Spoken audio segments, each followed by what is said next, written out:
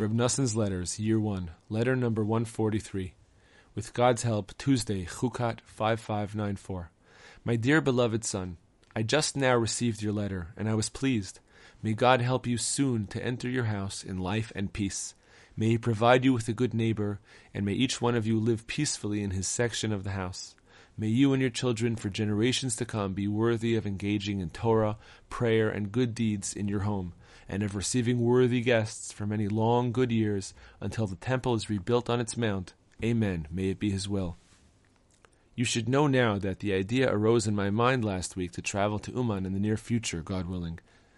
I intend to go either this Thursday before Shabbat or shortly after Shabbat to think about the completion of the building, for it is necessary to think and to pray about this a great deal. I raise my eyes to the mountains. From where will my help come? My help will come from God. Beside this, I also need to tend to the building of my own house this week, and my pockets are empty. But salvation belongs to God, and He will help with everything. For He has a great abundance of relief and deliverance. It might have been opportune for me to press you as well for what you still have to pay on the building in Uman, but I do not know if you can make the outlay right now.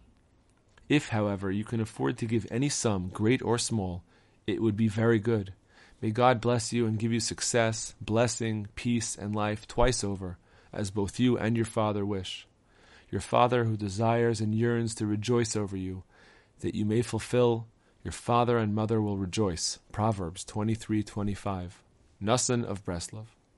Greetings to all our comrades with a great love.